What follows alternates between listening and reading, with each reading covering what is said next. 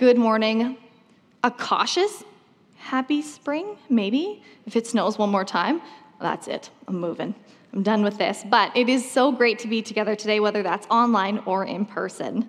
We are still walking through our Galatians series, and today we're focusing on a few verses, which is Galatians 5:13 to 15. To start, I'm going to read out the verses so we can just keep them in mind as we walk through what they mean for us today. So here we go. You, my brothers and sisters, were called to be free, but do not use your freedom to indulge the flesh. Rather, serve one another humbly in love. For the entire law is fulfilled in keeping this one command: love your neighbor as yourself. If you bite and devour each other, watch out, or you will be destroyed by each other. So, love your neighbor is probably, I'm going to say, one of the most important commands that we are given. And Jesus himself says so, because in Matthew 22:34 to 40, it's a story, and it's about Jesus. And he's saying, hearing that Jesus had silenced the Sadducees, the Pharisees got together.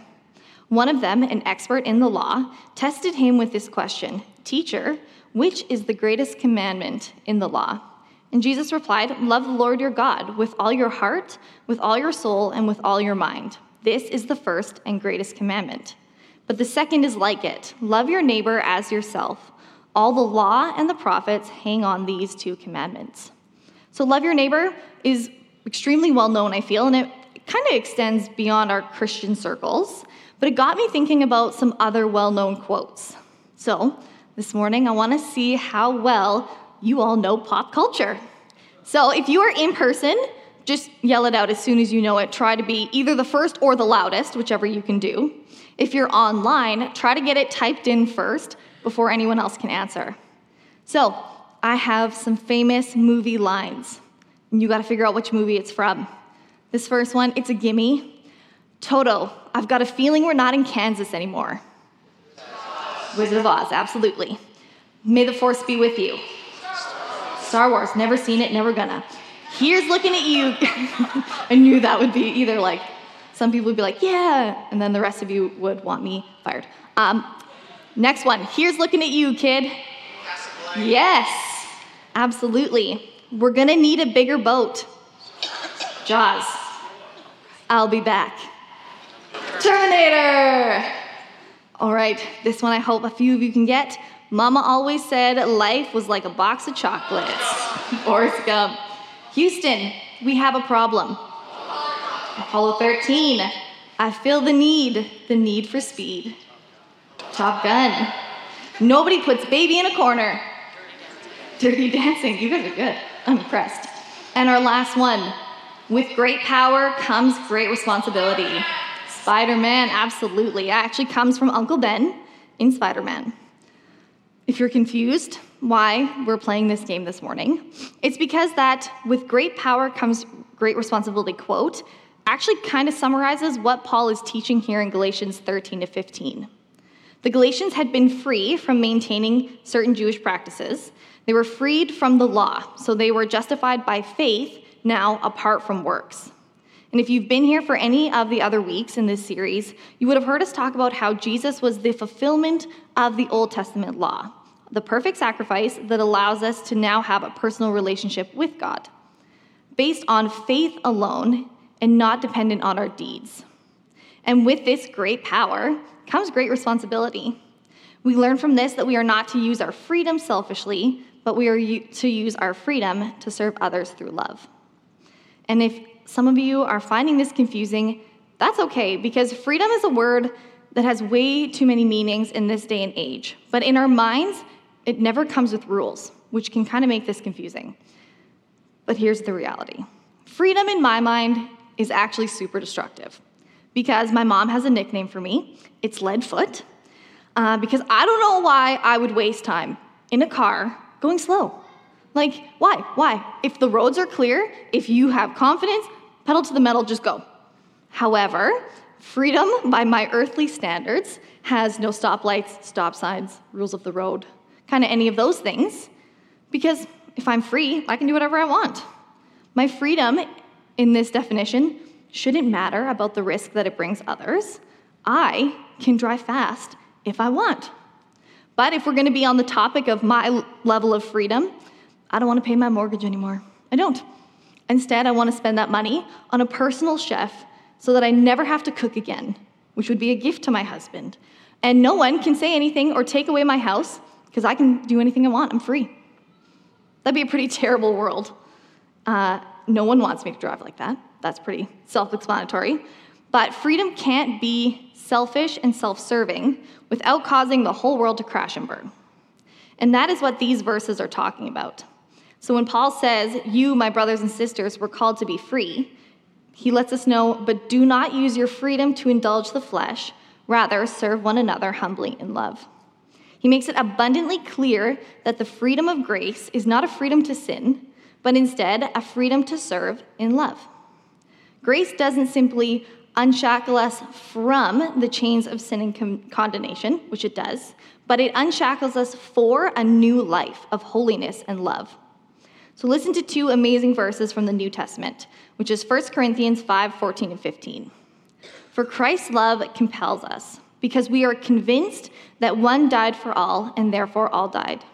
And he died for all, that those who live should no longer live for themselves, but for him who died for them and was raised again. Christ's love not only saves us, but it should also start redefining things in us. And if Christ's love redefines the definition of freedom, then we no longer live for ourselves, but we live for Christ.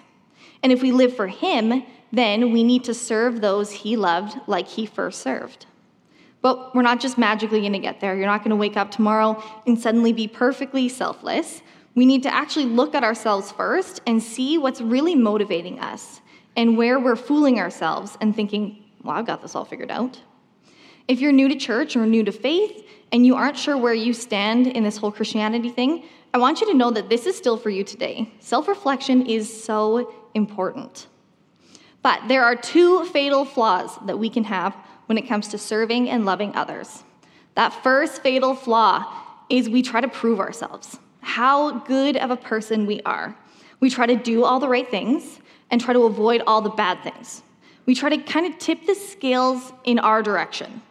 We don't swear, we don't speed, we don't steal, we don't cheat. We follow all of the rules perfectly. And we try to prove ourselves to those around us, to probably ourselves the most. And sometimes we're a little better and we try to prove ourselves to God. But we're motivated by the rules. We're motivated by proving that we're good, rather than proving that we love Jesus. We know all the right things to say, rather than actually knowing why we do them. And if that's where we're at, then we're going to be left feeling pretty hopeless, because the reality is we don't measure up to perfection. None of us can. The second fatal flaw, however, that maybe you fall into is that we just give up on the game entirely. We cast off all the rules. So we make up our own. We do whatever we want because we're free. No speed, signs, no nothing. We do what we want because we don't care what others think. We can go our own way. This frame of mind, of course, is filled with pride. But throwing ourselves in that direction also leaves us empty and hopeless. And we decide, well, this is how it's going to be, but that's still not a solution. But Paul, in these verses, calls out these fatal flaws for how wrong they are and tells us what the consequences are. He condemns those Judaizers, who, if you've heard, they were the Jewish people that they still felt that they should be binded by the law and earn forgiveness. But he condemned them for the same things that we do today. He said, for you were called to freedom. So you've been freed from the law. You don't have to keep it to be saved. You don't have to follow this set of rules. You were saved by Jesus alone. In fact, trying to do right with God in your own efforts pulls you even further from him. But leaning into him and having him change your heart that you want to follow the law is how you get close to him. So Paul calls out that first fatal flaw here when we try to prove ourselves. But he also writes, only do not use your freedom as an opportunity for the flesh, but through love serve one another. So now Paul is warning them of that second fatal flaw, when we think that we can live any way we want and our choices don't matter. Paul uses this word flesh here. He's not talking about our literal flesh, not the meat on your bones, but he's talking about our old sinful nature, who we are as fallen people, and those tendencies that we all have that we know are wrong and selfish. Our flesh is not who we are in Christ when we're redeemed, though. Living for your flesh is a really dangerous place to be. We all need to ask ourselves if the gospel in this situation has become just an excuse to do what we want. If it's just a safeguard to make us feel better when we sin because, well, we're free and saved. If it is, we might as well just leave the gospel behind because we're entirely missing the point anyways. Paul says, do not use your freedom in that way. Now, what makes things even harder is that our culture tells us that that's what freedom is and what it has to be. If we think we're free, and only if we can do exactly what we want in every single situation, then that's freedom. But that assumes far too much for who we are and how we got to where we are in the first place. What culture is missing is that this idea of freedom doesn't really exist. We aren't free on our own. We only choose things based on our desires. We don't make random choices. What we choose in every situation flows from who we are at that point in our lives. So we're really not free. There's a really limited range of things we can actually do. Sometimes it's our circumstances that limit us. Sometimes it's just ourselves. We limit ourselves. But God is telling us here, don't misunderstand your freedom. Freedom isn't free until we are no longer slaves to our sin. What this is saying is that we're free from trying to keep the law, the rules, to make us right with God. But now we're meant to use that freedom to please him, and we should want to do that. How does that happen? How does that look? Well, it looks like how we live with one another. When we're free from our selfish flesh, we are free to actually love one another. Freedom to love others requires a laying down of self. Choosing to give it up is part of it, but you actually need the freedom that Jesus gives to make it stick. Because the truth is, you don't have the freedom to love others without Jesus, because our self-interest will always win no matter how hard we try to fight it. We can't truly love people and put them first unless we are led by the only truly selfless person, which is Jesus. When we follow what he says and what he calls us to do, we can love without selfishness. Which brings us to the next part of the passage, which is, but through love, serve one another. Here's what loving Jesus does. You're free, but that freedom is still not an excuse to let yourself go and go off on everyone around you, to do whatever you want, to hurt others, but instead it frees you from being isolated. It frees you to be loving, to serve others, to be in meaningful and loving community with others. That's what freedom looks like. And here's why freedom is loving others. Paul writes in verse 14, "For the entire law is fulfilled in keeping this one command, love your neighbor as yourself." So we've been talking throughout this whole Galatians series all about what the law couldn't do. And it could never make us right with God. But here we get what the law was pointing to before Jesus came, what it was trying to do. And the law, all the rules, were meant to help us see that we needed God. The law was meant to drive us towards the gospel. But what Paul is getting at is, what were all those rules about? How could they be summarized? Love one another. That's what Paul is saying. When we love, we are actually fulfilling what the Old Testament law was all about. There's a lot of irony in this, though. So these Judaizers are trying to keep the letter of the law to get close to God. But the reality is that it's actually driving them away from God and making them miss the gospel. The verse says, "You shall love your neighbor as yourself." But think about that for a second. You undoubtedly and continually think about yourself and care for your needs. Everyone has pants on today. Everyone made it here today. You thought of your needs on how to get here. And that's good. That's all good things. But Paul says, love those around you in the same way, undoubtedly and continually. And as you do, you keep the whole point of the law without missing the gospel. But Paul wasn't the only one to say it. Jesus did too. So going back to that story I said at the very beginning in Matthew 22, when he's talking to them and they're trying to test him on if he knows what the greatest commandment is, he says, love the Lord your God with all your heart, soul, and mind. But he says the second is just as important. You shall love your neighbor as yourself, because all of the law and the prophets hang on these two commandments. Our freedom is for love. Whether or not we grasp his love will show us itself in how we treat those around us. But how do we actually get to that place? How do we actually love freely? Well, Philippians 2:1-8 gives us a perfect outline if you're struggling. It says, "Therefore, if you have any encouragement from being united with Christ, any comfort from his love, if any common sharing in the Spirit, if any tenderness and compassion, then make my joy complete by being like-minded and having the same love, being one in spirit and of one mind. Do nothing out of selfish ambition or vain conceit. Rather, in humility, value others above yourselves, not looking to your own interests, but each of you to the interests of others. In your relationships with one another, have the same mindset as Christ Jesus, who, being in very nature God, did not consider equality with God something to be used to his own advantage, but rather made himself nothing by taking on the very nature of a servant, being made in human likeness. And being found in appearance as a man, he humbled himself by becoming obedient to death, even death on a cross." That's what freedom looked like. Freedom for our Savior was washing feet. And we are called to be the same in that mind and spirit. I talked earlier about the 2 fatal flaws, but here's the good part. There's a cure, and it's love. And it's found here in Philippians 2:1-8. It's who Christ is. It's what he's done. That gets in our hearts, and it changes us. He's the God in heaven, but he doesn't cling to his rights. Instead, he lays them down. The king, the creator of the universe, became a servant. He totally emptied himself. He was born in a dirty manger. He lives and breathes in all the ways of a human when he's God and could totally have an easier route. And he died a criminal's death on that cross. This is Jesus. That's who he is. And this is what he's done, and it's the cure for those fatal flaws.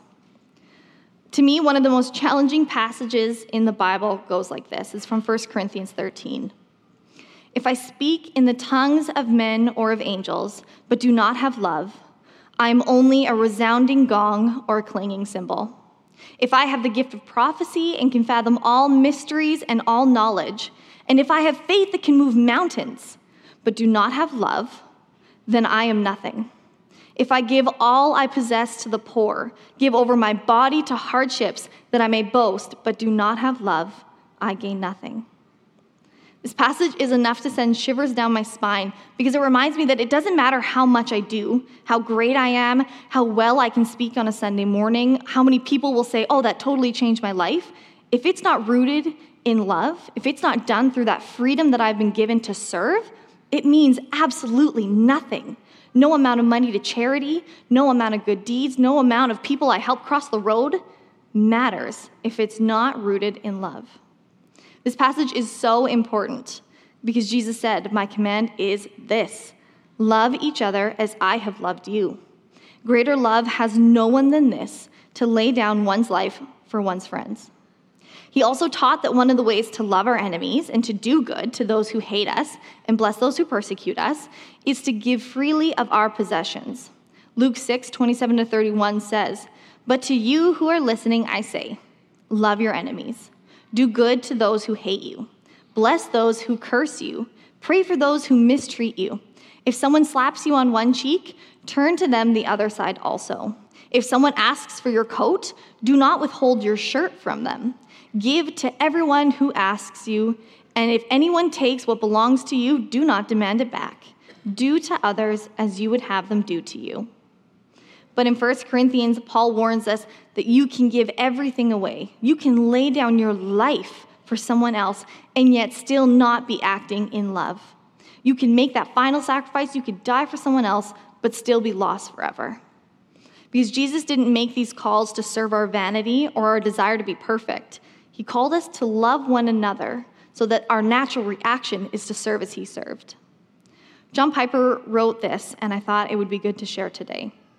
He writes, "To put it very bluntly, you can go to hell fighting for poverty programs, and you can go to hell fighting for a prayer amendment, because love can never be defined simply as mere deeds. It always involves the condition of the heart of the doer. If we want to bring the message of the Bible to bear on the problems of the world around us, we need to realize that the Bible is much more radical than the agenda of either the right or the left. It says to both, though you give your body to be burned in the service of your agenda and have not love, you've gained nothing. Love can never be equated with anyone's agenda because no agenda is love unless it comes from a certain kind of heart. We might be impressed with a person that gives $1 million to a hospital building project, but God looks of the heart and the queries of the hidden motives of the soul. Christianity is not primarily an agenda for political activity.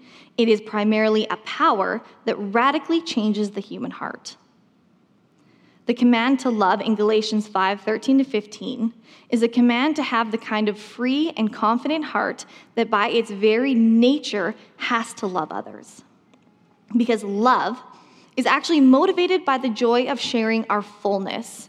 But when we work in our works of the flesh, we are motivated by the desire to fill our emptiness.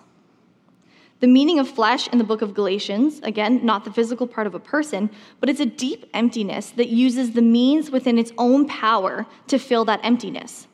So it means maybe if it's a religious reason, as we see in Galatians, it uses the law. It follows the rules, it checks all the boxes so that it feels like it's filled that emptiness. If it's not religious, then maybe it uses money, power, people, fake relationships, anything like that. But the one thing is true. The flesh is not free. It enslaved us to one empty desire after another in an effort to fill that emptiness, which only Christ can fill.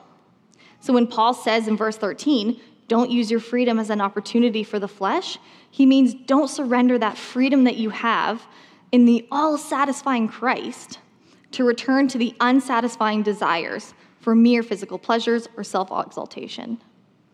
Our selfish choices are motivated by a desire to fill that emptiness, but love is different. It is motivated by the joy of sharing our fullness.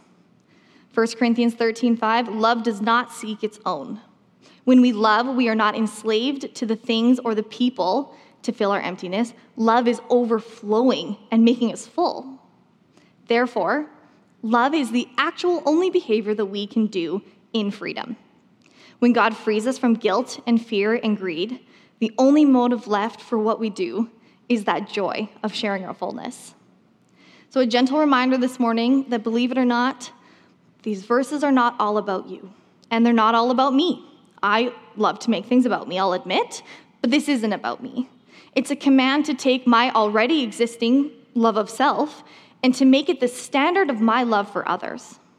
These verses aren't about me, they're not about you, they're about loving others. There is not a harder command in the Bible than this one because it goes against our very nature. It means you need to want to feed the hungry as much as you feed yourself when you get hungry. It means you want to find your neighbor a job as much as you're glad that you have a job. You want to help your fellow student get A's in class as much as you want to get that A. You want to give that terrible softball player a chance to play as much as you want to be the star of the game. And you want to share Christ with your neighbor as much as you are glad that you know him yourself. Can you imagine what the church would look like if we were all like that? Looking at the person to the right and to the left and feeling the same longingness for their happiness that we feel for our own. Not only would the law be fulfilled, but this place would be irresistible. There would be so much joy, and the glory of God would be unmistakable if we truly lived that way. So let's be like that in the power of the Holy Spirit. And please remember, we can only love if we're free. And that is a love motivated by the joy of sharing our fullness and not by the desire to fill our emptiness. So as we close today, I'm just going to pray. If that is you today, if you are in a path or in a rut of trying to fill your emptiness rather than living in the fullness of Christ, he died on that cross for you. As we did communion today, that was for you, to give you that fullness, to take away that desire to fill your emptiness because he will fill you. So please bow your heads with me as we pray. God, we just thank you for who you are. We thank you that the love that you give us is freeing. That love that you give us allows us to love others in a true way. So God, this morning we thank you for your word. We thank you that you allow us to be in personal relationship with you. And for all of us that are in a place where, God, we are trying to fill our empty hearts with other things, with things of this world, with things that break us and pull us apart. God, today we surrender that to you. We give you our hearts to fill with your love so that we can overflow with joy, that we can love others in the way that you love them. So God, we thank you for who you are and what you've done. In your name, amen.